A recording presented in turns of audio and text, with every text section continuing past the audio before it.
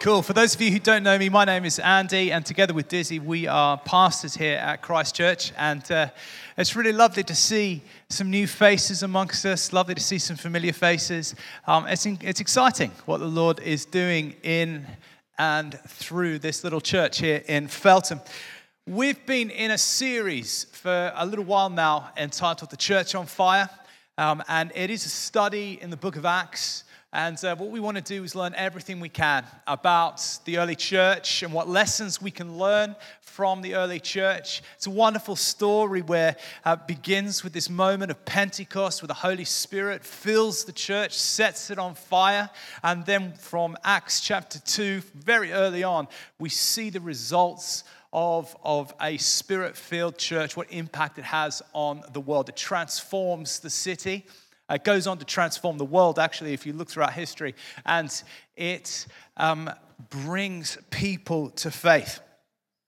So today, we are in Acts chapter 5, and we are looking at a church on fire will suffer persecution. When the church is on fire, what often happens is that there will be two responses when people experience the gospel. So when the church goes forward, when the church lives its faith, expresses its faith, when it becomes a move by which the gospel is spread, a disturbance happens. It causes a disturbance. And when this disturbance happens, when this gospel disturbance happens, there's two responses. We read this in Acts chapter 2. Firstly, it's they're the group that says to Peter, "What should we do?" And Peter's response is, "Repent and be baptized. Repent of your sins, turn to Christ." And so when the gospel goes out, there are those who, as the Lord speaks to their hearts, turns towards him and they become part of the Christian community. But then there are others. In Acts chapter 2, verse 13, after Peter and all the disciples are full of the Holy Spirit and they're declaring the praises of God and all of these different and wonderful tongues, there are those who make fun of them, those who mock them. And so we see this dual track going on. We see the growth of the church, but also we see the growth of persecution. When the gospel goes forward, it causes a disturbance in the human heart. When it goes forward, it causes a disturbance in the city that it finds itself in. And it has one of two effects. It draws people home, or it causes people to potentially harden their heart and mock or cause persecution to the church. I remember the first time I experienced some level of persecution. I have to admit it was pretty small in the context of worldwide persecution of the church. But I came to faith when I was about 12. I remember being in this combined church event, and the preacher up the front asked if there's anyone wanted to come down the front, give their life to Jesus. I was like, well, yes, I do want to do that. My friend nudged me and said, "Have you ever done that before?" I was like, "No, I've never done that before." So we went down together, and that began really the course of living my life for Jesus. It was kind of an up and down kind of process of through my teenage years, where I was very fervent and sometimes a bit offensive in how I lived out my life, and other times I went into hiding. But all the while, a sense that the Lord was at work in me. I was very brave while I was a teenager. I used to bring everyone that I could speak to church. I saw a bunch of my mates come to faith. Some of them still traveling with the Lord today. Others came and were a part of it and then sadly have not stuck with it. But I remember this one time at university where what I decided was just a very little thing. On my phone, a Nokia 3310. Did anyone have one of those? Nokia 3310. We're not going to be long until we mention that, and the people in the congregation are like, "Sorry, Nokia." So the Nokia 3310, and you know how you could do that wild thing of changing the background so that it had some text on it, or if you were really clever, you could draw a little picture. And on my screen, I had "Got Jesus." It was my with a question mark, and it was my attempt to evangelize. If people saw my phone, I was what you can know, if you haven't already realized, is that throughout my whole life I've been a massive dork. And that was mostly reflected in what I did then with my phone. And one of the girls in the class at university took my phone, saw it said, "Got Jesus," and then picked it up and showed everybody in the class. And everyone proceeded to laugh and mock me for having such a ridiculous thing on my phone. And in lots of ways, it was a very little thing. It didn't cost me any friendships, actually. It didn't ruin my reputation any because I knew that I was a Christian. It was just embarrassing. But that really rocked me, you know. And it was one of those things, such a little thing, but it was like, I don't know if I like this whole sharing my faith thing. It is hard work. And so the challenge or the encouragement, I think, in our passage today is that in spite of the persecution we may face, the mockery, the laughter, whatever it might be, we need to somehow remember that the gospel is good news, and that when the gospel goes forth through us, it will cause a disturbance in the human heart. And that disturbance can lead to conversion, or it can lead to a hardening of the heart and persecution. And our encouragement is that regardless of the response, because that's in God's hands, we want to be a church on fire with the Holy Spirit, willing to hold out the gospel no matter how it lands. And so Acts chapter 5 is a fascinating chapter in lots of different ways. Acts 5, right at the beginning, Luke, through him, what can only be described as a hospital pass with Ananias and Sapphira. But he preached it beautifully, and I'd recommend jumping on the website and listening to his talk, talking about Ananias and Sapphira, how they lied to Peter and to God, and we see the swift judgment of God before the people's eyes. And so Luke spoke about that, what was going on in that moment. It says so much about the holiness of God. And so I'd recommend listening to that. And then the next week, Terry Ann, another amazing talk, which will be online this week. She started to speak about, the gravitational pull of the gospel, the proclamation of the kingdom through signs and wonders and through their words, through the church, and how, Peter, this guy who in many ways had failed, reinstated by Jesus, was able to be by God. A really, really encouraging talk. And again, I'd encourage you to jump online when that goes up early this week. And then today, our passage is Acts 5, 17 to 32, where, like I've said already, how this disturbance the gospel causes can cause offense or can lead to the hardening of the hearts of the people around. And so let's have a look at it. Hopefully it'll be on the screen. If not, I'll read it out. So it's Acts chapter 5, beginning at verse 17, and it's under the title, "The Apostles Are Persecuted." And then the high priest and all his associates, who were members of the party of the Sadducees, were filled with jealousy. They arrested the apostles and put them in the public jail.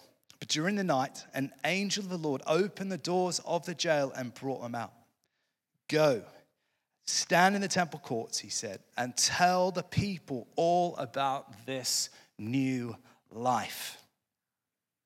At daybreak, they entered the temple courts as they had been told and began to teach the people. When the high priest and his associates arrived, they called together the Sanhedrin, the full tribunal, the full assembly of the elders of Israel, and sent to the jail for the apostles. But on arriving at the jail, the officers did not find them there, so they went back and reported, "We found the jail securely locked and with the guards standing at the doors, but when we opened them, we found no one inside." On hearing this report, the captain of the temple guard and the chief priests were at a loss, wondering what this might lead to. Then someone came and said, "Look, the men you put in the jail are standing in the temple courts teaching the people." At that, the captain went with his officers and brought the apostles. They did not use force because they feared that the people would stone them. The apostles were brought in and made to appear before the Sanhedrin to be questioned by the high priest. "We gave you strict orders not to teach in this name," he said. "Yet you have filled Jerusalem with your teaching and are determined to make us guilty of this man's blood." Peter and the other apostles replied, "We must obey God rather than human beings. The God of our ancestors raised Jesus from the dead, whom you killed by hanging him on a cross. God exalted him to his own right hand as Prince and Savior, that he might bring Israel to repentance and forgive their sins. We are witnesses of these things, and so is the Holy Spirit, whom God has given to those who obey him. So Lord, I ask that as we look at this passage of scripture today, would you speak to us? Would you reveal yourself to us? Would you make us more like Jesus? Would you fill us with your Holy Spirit? And would you use us to your praise and to your glory in Jesus' name? Amen. So the passage, what's going on here? So the passage before, which Terry Ann spoke on, you can see how the gospel was drawing people to the apostles. It was like a gravitational pull. People were like seeing the signs and wonders. They were hearing the message of Jesus, and they were being drawn in close. They wanted to be a part of what God was doing, and the church was growing. Then there was another group, and this is who we're looking at today, the authorities and the leaders of the day who were offended by the message of the cross and were actually repelled by it. So in verse 17 of our passage today, the Sadducees, it says, were filled with jealousy. So who were the Sadducees, and why were they jealous? So the Sadducees, they were like the liberal sect of Judaism. They accepted only the Torah, which was the law in Scripture, and nothing else. And they did not believe in angels, supernatural gifts, the resurrection, eternal life, heaven or hell. And the Sadducees really were theologically compromised when you compare to the more orthodox Jewish people. And they were also politically corrupt. They collaborated with Rome. And so the Sadducees at that time were people with power, they were people with popularity, the people with influence. And so they saw the early church as a massive problem. All that they stood for, really. They were doctrinally opposed to them. Like what they were preaching about Jesus rising from the dead, they were doctrinally opposed to what they were preaching. They envied the growth and the popularity of the early church, and they were threatened by their power and their influence. And so they felt like they were losing control. They felt like they had control of the people, they had the favor of the people, but they were losing that. And so as the church grew and Christians increased in number, they also increased at this time in influence and popularity among the people. We see that when they went to grab them from the town center. They didn't take them by force because they were scared they'd be stoned by the people. But the Sadducees had a lot to lose. And so they made it their business to stop this trend of the church growing at whatever cost. They had a lot to lose. And so this is why their reaction was that they put them in jail and were doing their best to stop the growth of Christianity in this moment in history. And I think this is so often the case, isn't it? The ones that most strongly react against the gospel of Jesus, the ones who react so strongly against the cross, are often those people who will feel they have the most to lose. So the gods of our age, and they're often kind of grouped in money, sex, and power, when confronted with the all-surpassing greatness of Jesus Christ, their hold or them being gods is ultimately challenged and in the end will be dethroned.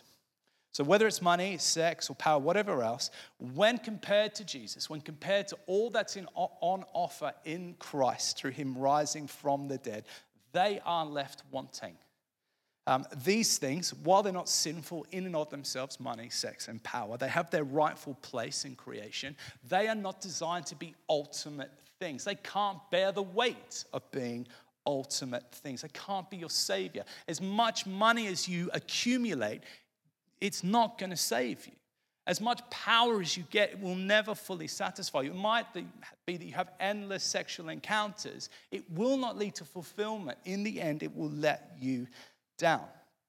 And I know this in my own heart. You probably know it in your own heart as well. I feel like, if I'm honest with you, I'm forever chasing after these things. Somehow in my mind, I feel like, well, maybe if I just had a tiny bit more money, or maybe if I had just a bit more influence, or I'll leave the other one. I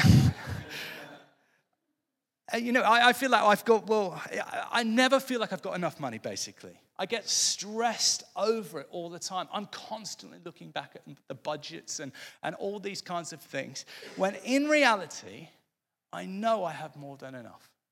I know that the Lord has given me enough. And that I'm in a community where I know that if I do get in trouble, I'm going to be okay. I can trust God. I always feel like I never have enough kind of influence, or the influence that I want. But the truth is, God has equipped me. He's chosen me. He's given me all the authority that I need before the creation of the world to fulfill the purposes he has for my life. And so I don't need to crave more power and more influence, over people or from other people, because I have all I need in Christ.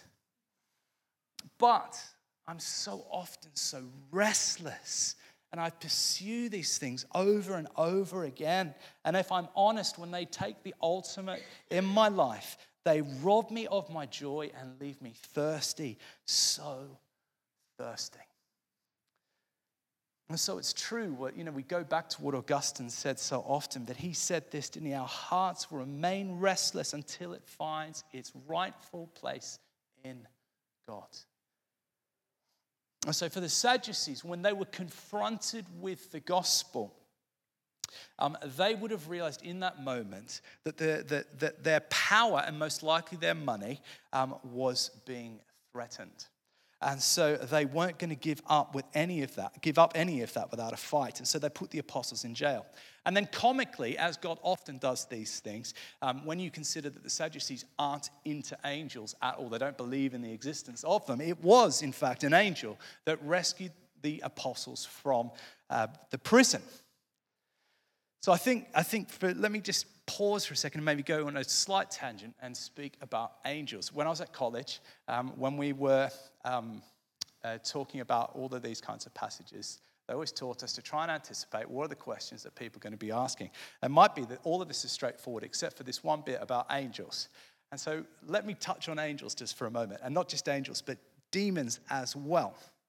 Because I think it's significant to notice, particularly in Acts chapter 5, that the battle that we find ourselves in is not just a physical battle, but a spiritual one as well. And so if you have a look in Acts chapter 5, in the passage that Luke preached on, in Acts chapter 5, verse 3, Peter says to Ananias, how is it that Satan has so filled your heart that you've lied to the Holy Spirit and kept the money you received for the land? Then in Acts chapter 5:16, which Terry Ann was speaking on, crowds gathered also from towns and around Jerusalem, bringing their sick and those who were tormented by impure spirits, and all of them were healed. And then in our passage today, we see that an angel appears and rescues them, the apostles, from prison and tells them what to do next. So in Acts chapter 5, there's clear evidence here that there is a spiritual battle going on. There's a spiritual battle going on between good and evil, angels and demons, and God and Satan. And then throughout the Old and New Testament, we see that this spiritual realm that is there, that angels and demons are doing all sorts of things. And Paul writes about this in Ephesians chapter 6, verse 12. He says, "For our struggle is not against flesh and blood, but against the rulers, against the authorities, against the powers of this dark world, and against the spiritual forces of evil in the heavenly realms." So back then in Acts chapter 5, or throughout Scripture, right from the very beginning to now, I think it's important that we as a church are aware that there are spiritual forces at work, particularly evil ones, that work against us and God as he looks to mobilize his church with the gospel of Jesus. Martin Luther, the great reformer, he had a lot to say about devils. He often said he liked to fart in Satan's face. He had such disdain for Satan. But he said this, that a Christian should know that he is sitting among devils, and that the devil is closer to him than his coat or shirt, nay, closer than his own skin. He goes on to write that even angels use their superior power and intelligence to try and destroy humans at every opportunity. And so instead of being gripped with fear, like you may want to be gripped with fear, this is what Luther then went about praying every day. He said, "Let your holy angel be with me, that the evil foe may have no power over me." And then he goes on to say that despite the strength and the cunning of these devils, they do not compare with the wisdom and power of God's holy angels, who behold the face of our Lord God and stand in the presence of him whose name is Omnipotence, the Almighty. And I think it's important to say in the midst of this, where Luther's talking about angels and demons and the activity that's going on and the spiritual battle that's at work, I want you to be really clear that we must never be fooled into thinking that there is a fair fight going on between good and evil in the world, particularly in the spiritual realm. We need to remember, this is the heart of the gospel, God has won through Jesus Christ. Satan never had a chance. At best, right now, he is a nuisance, a big nuisance, and he's looking down to bring Christians and the church. And so this is why we need to be on our guard. So we need to have almost like a big word, like an eschatological kind of view of these things, that the battle is won and yet the battle still rages. That Christ has taken victory, but the battle still happens. And that's why we pray. That's why we need to be aware of the spiritual forces at work in and around us, and to recognize that the battle that we face is not just merely physical, but there is a spiritual battle going on as well. And so I think C.S. Lewis gives some really good advice for us here when it comes to spiritual warfare. He says this in Screwtape Letters: there are two equal and opposite errors into which our race can fall about the devils. One is to disbelieve in their existence, and the other is to believe and to feel an excessive and unhealthy interest in them. They themselves are equally pleased by both errors and hail a materialist or a magician with the same delight. And so I think the advice from C.S. Lewis is be aware but not alarmed. Know this is going on. Know that the battle is real, but Jesus has won. And so concerning angels then in particular with our passage, angels are often described as messengers who proclaim God's word. So think about Mary or the angels in the story of Christmas. They're the ones that proclaim that Jesus is the Messiah. Come and see. But not only messages, Hebrews 1:13 actually gives this Hebrews 1:13, 14 give this wonderful description of what angels are up to. And this is what it says: To which of the angels has he ever said, sit at my right hand until I make your enemies a footstool for your feet? Are they not all ministering spirits sent out to serve for the sake of those who are to inherit salvation? What the writer is saying here is that angels aren't like us. Angels have been sent to serve the Christian, to serve the church. John Piper, when interpreting this scripture, says this: this means that everything angels do, everywhere in the world, at all times, is for the good of Christians. An angel who does something by God's assignment anywhere in the world is fulfilling the promise that God will work all things for the good of all Christians everywhere.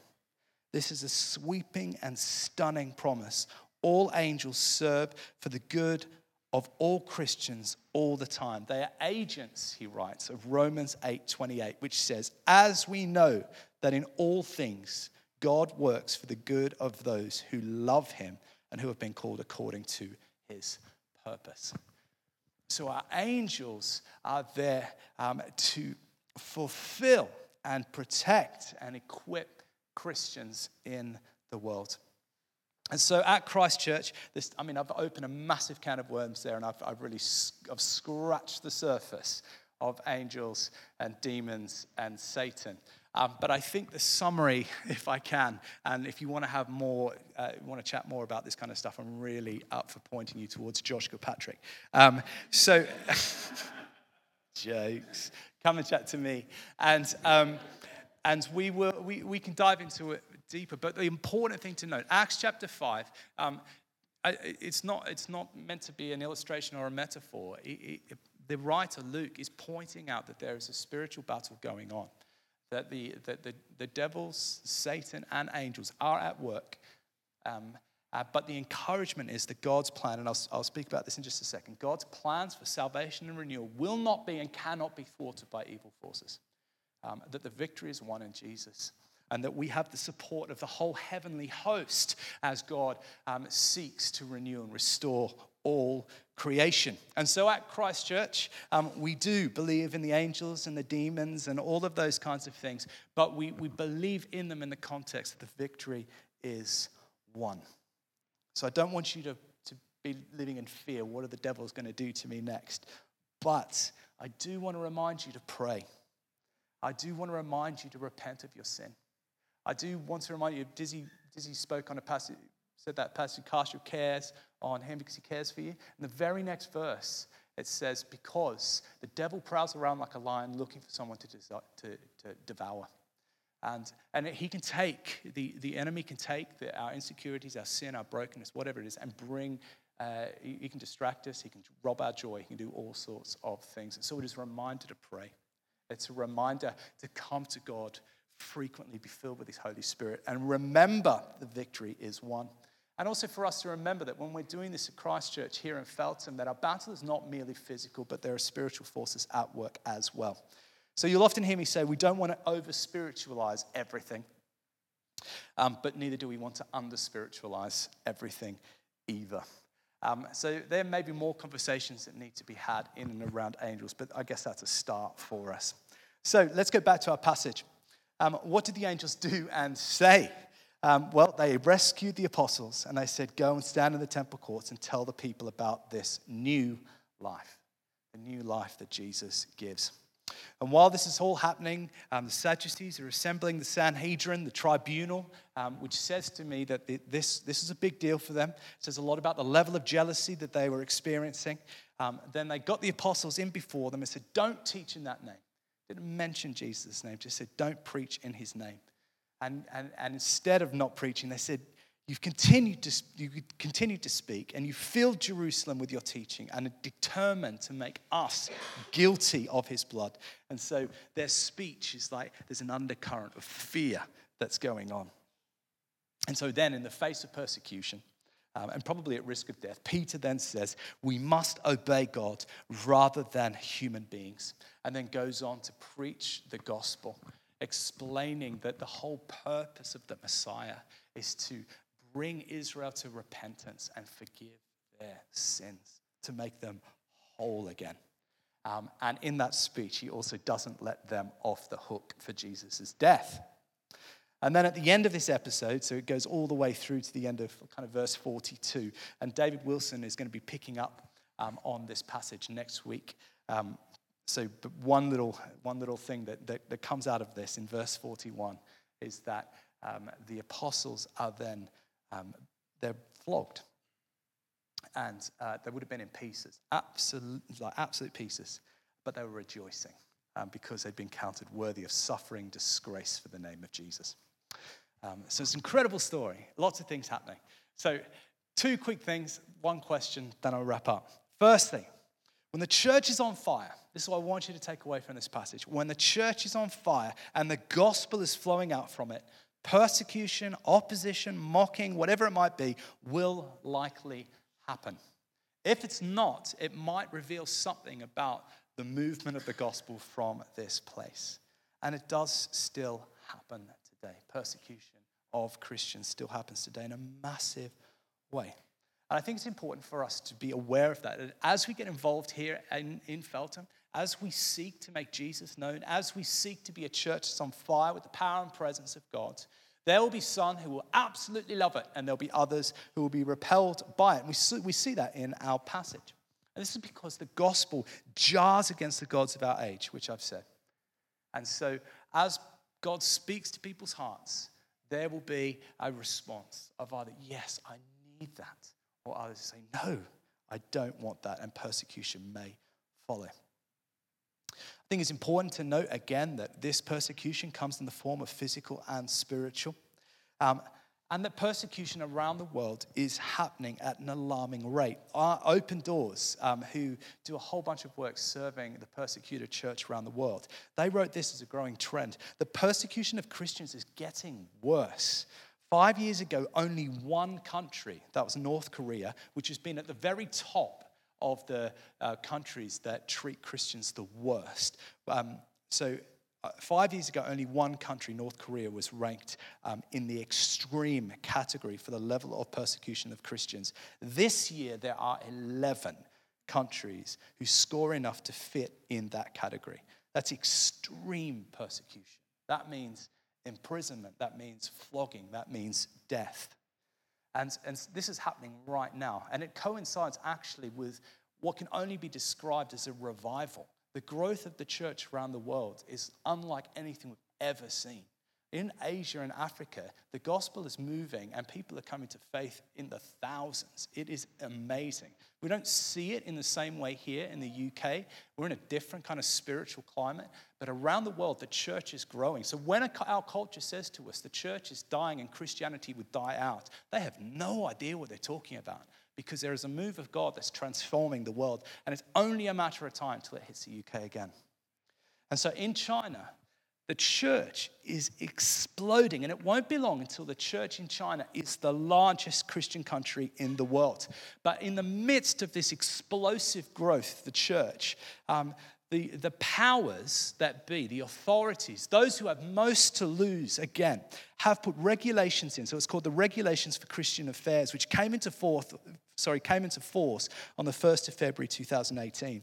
And so they've increased surveillance, they've increased the scrutiny of churches. Chinese churches have been pressured to fly the national flag higher than the cross and to sing the national anthem before services. A focus on prohibiting children and youth from hearing religious teaching has seen nursery and Sunday schools closed down, summer camps banned, and churches forced to place signs at the entrance forbidding anyone under 18 to attend. And in several provinces, church meetings have been disrupted. It's not uncommon in China today for pastors and Christians to be arrested and punished for their faith and told, just like they were in Acts, to not speak or talk about what they've seen and what they've heard. And yet, the church continues to grow. It seems as though that as much as the authorities try to squeeze the church and try and destroy the church, actually God continues to move. And so that's the second thing, that while the church will encounter persecution,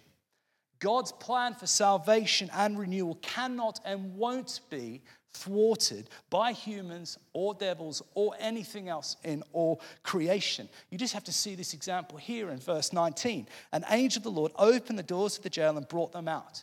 Go and stand in the temple courts and tell the people about this new life. They put them in the prison to shut them up. An angel takes them out so they can keep going. It's not going to be thwarted by any human attempt. God's plans for renewal and salvation will not be thwarted. And so we have a wonderful opportunity here that while we might experience persecution, the gospel will go out and people who encounter him and have their lives utterly transformed.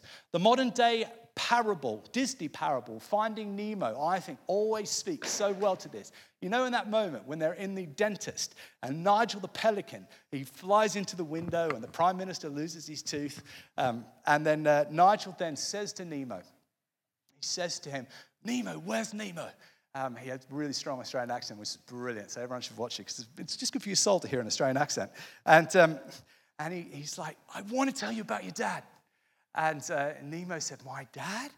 And then he proceeds to say how this rescue mission, it doesn't matter what he encountered, sharks, jellyfish, angelfish, whatever it might be, there was nothing that was going to stop that father from reaching and rescuing his son.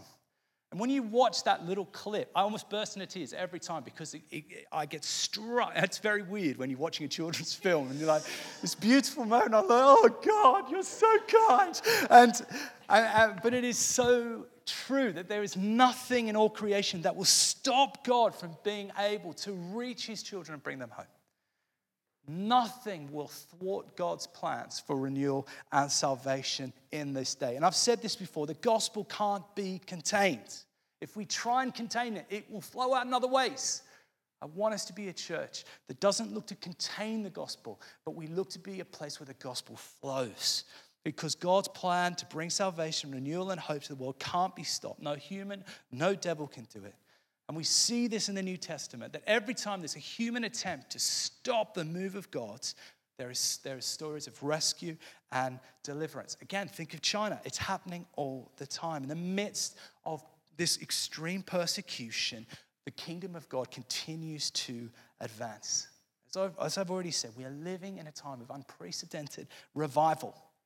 And so I have this, even though our culture might be telling us that the church is dead, We don't have any chance of growing again, that we're going to be all gone by 2050 or whatever they might be saying. I believe that couldn't be further from the truth. And I feel to my very core that we're right on the edge of another revival. I think that if our church, this is why the furnace, can I say, is the most important thing that we do as a church, that we get on our knees and we pray that God would move in power, that he would draw people home. Because I think that's what we need. We need a supernatural move of God through our churches that will call the prodigals home. And this, for me, is why our prayer meetings are so important. And so if I can encourage you again, come and be part of it. Come and get on your knees with us. You know, when I think about what the furnace is about, it's passionate prayer where God does something in our hearts. He moves in our town, and then we are being prepared for the return of the prodigals. My sense increasingly is that God is asking this church and the church, how much do you want this? How much do you want this? How much do you want to see salvation and renewal in our days? And how is that reflected in your prayer life, in your fasting, in your giving, in the way that you live, your words, your deeds, and your life? How much do we want this? For me, I'm utterly consumed with it. That's why I don't stop talking about it. I'm really sorry if it comes across like a broken record or massively condemning. I don't intend it to be like that. I'm hoping that it's inspirational. Sometimes I'm not, though. Sometimes I can be a bit overwhelming, and I'm very sorry about that. But I'm longing to see, when I look at our town, I look at our culture, I see the brokenness. I know that Jesus can heal hearts. I know he can transform lives. I know that the guilt and the pain that I so often feel is healed and redeemed and restored by Jesus Christ. That there is nothing in this world that can satisfy other than our God. And so, bearing in mind that the persecution is real, that God won't be stopped, here's the question for us as a church and for you as a Christian, if you call yourself a Christian here today. Is the good news of Jesus Christ worth causing a disturbance for and risking the persecution that may follow? That's the question. And honestly, when I look at my own life, I haven't experienced serious amounts of persecution. Maybe a little bit of mockery here and there. And actually, I find myself asking myself the question again, do I make enough of a disturbance by the way that I live? Do people even know I'm a Christian? Do I believe that this is good news that can transform a city? For Peter, it was an absolute yes. No doubt. He believed that Jesus brings repentance and forgiveness, and it did not matter what he went through. He was going to continue to speak. For him, the gospel was of infinite value. It was such good news. And we know it. Those of us who have experienced God, the very presence of God, know the goodness of the gospel, will know that it is a beautiful thing. It heals, it saves, it restores, it fulfills, it brings rest, and it ultimately brings renewal to all things where God's kingdom will reign. It is reigning and it will reign, where sin, death, dying, pain, sorrow, and all of those things will be done with forever. And this is what Jesus achieved on the cross for us who believe, both now and forever. It's such good news. And so I've kind of made a decision in my own heart, and I'd love you to hold me accountable, is that I'm committed to making Jesus known, sharing the gospel in the way that I live, in the way that I speak, even if it costs me. Because it is good news. And this Christmas, that's what it's going to be about. We are, like Luke chapter 2, verse 10. It says, but the angel said to them, do not be afraid. I bring you good news that will cause great joy for all people. And that's what we're going to be focusing on this Christmas. We're going to be telling the people of Felton, don't be afraid. Fear's massive, right? You think about Brexit, you feel about all the pressures on people. And these pressures are from the youngest to the very oldest. Don't be afraid. I bring you good news that will cause great joy. How many people do we know that could just longing for some joy, just a break? I'd love to smile, I'd love to laugh. That's what Jesus brings, and it's for all people. So that's what we're going to be focusing on. We're going to make it our business to let everybody know that there is good news, and this good news will bring good joy, and this good news that brings great joy is for you.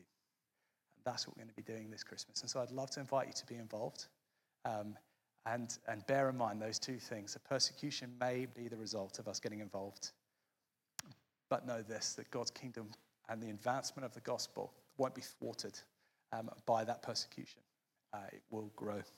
And so that will do. I've got another story, but I've gone on for quite a long time. I was trying to bring my average down for preaching time, but failed today, soz.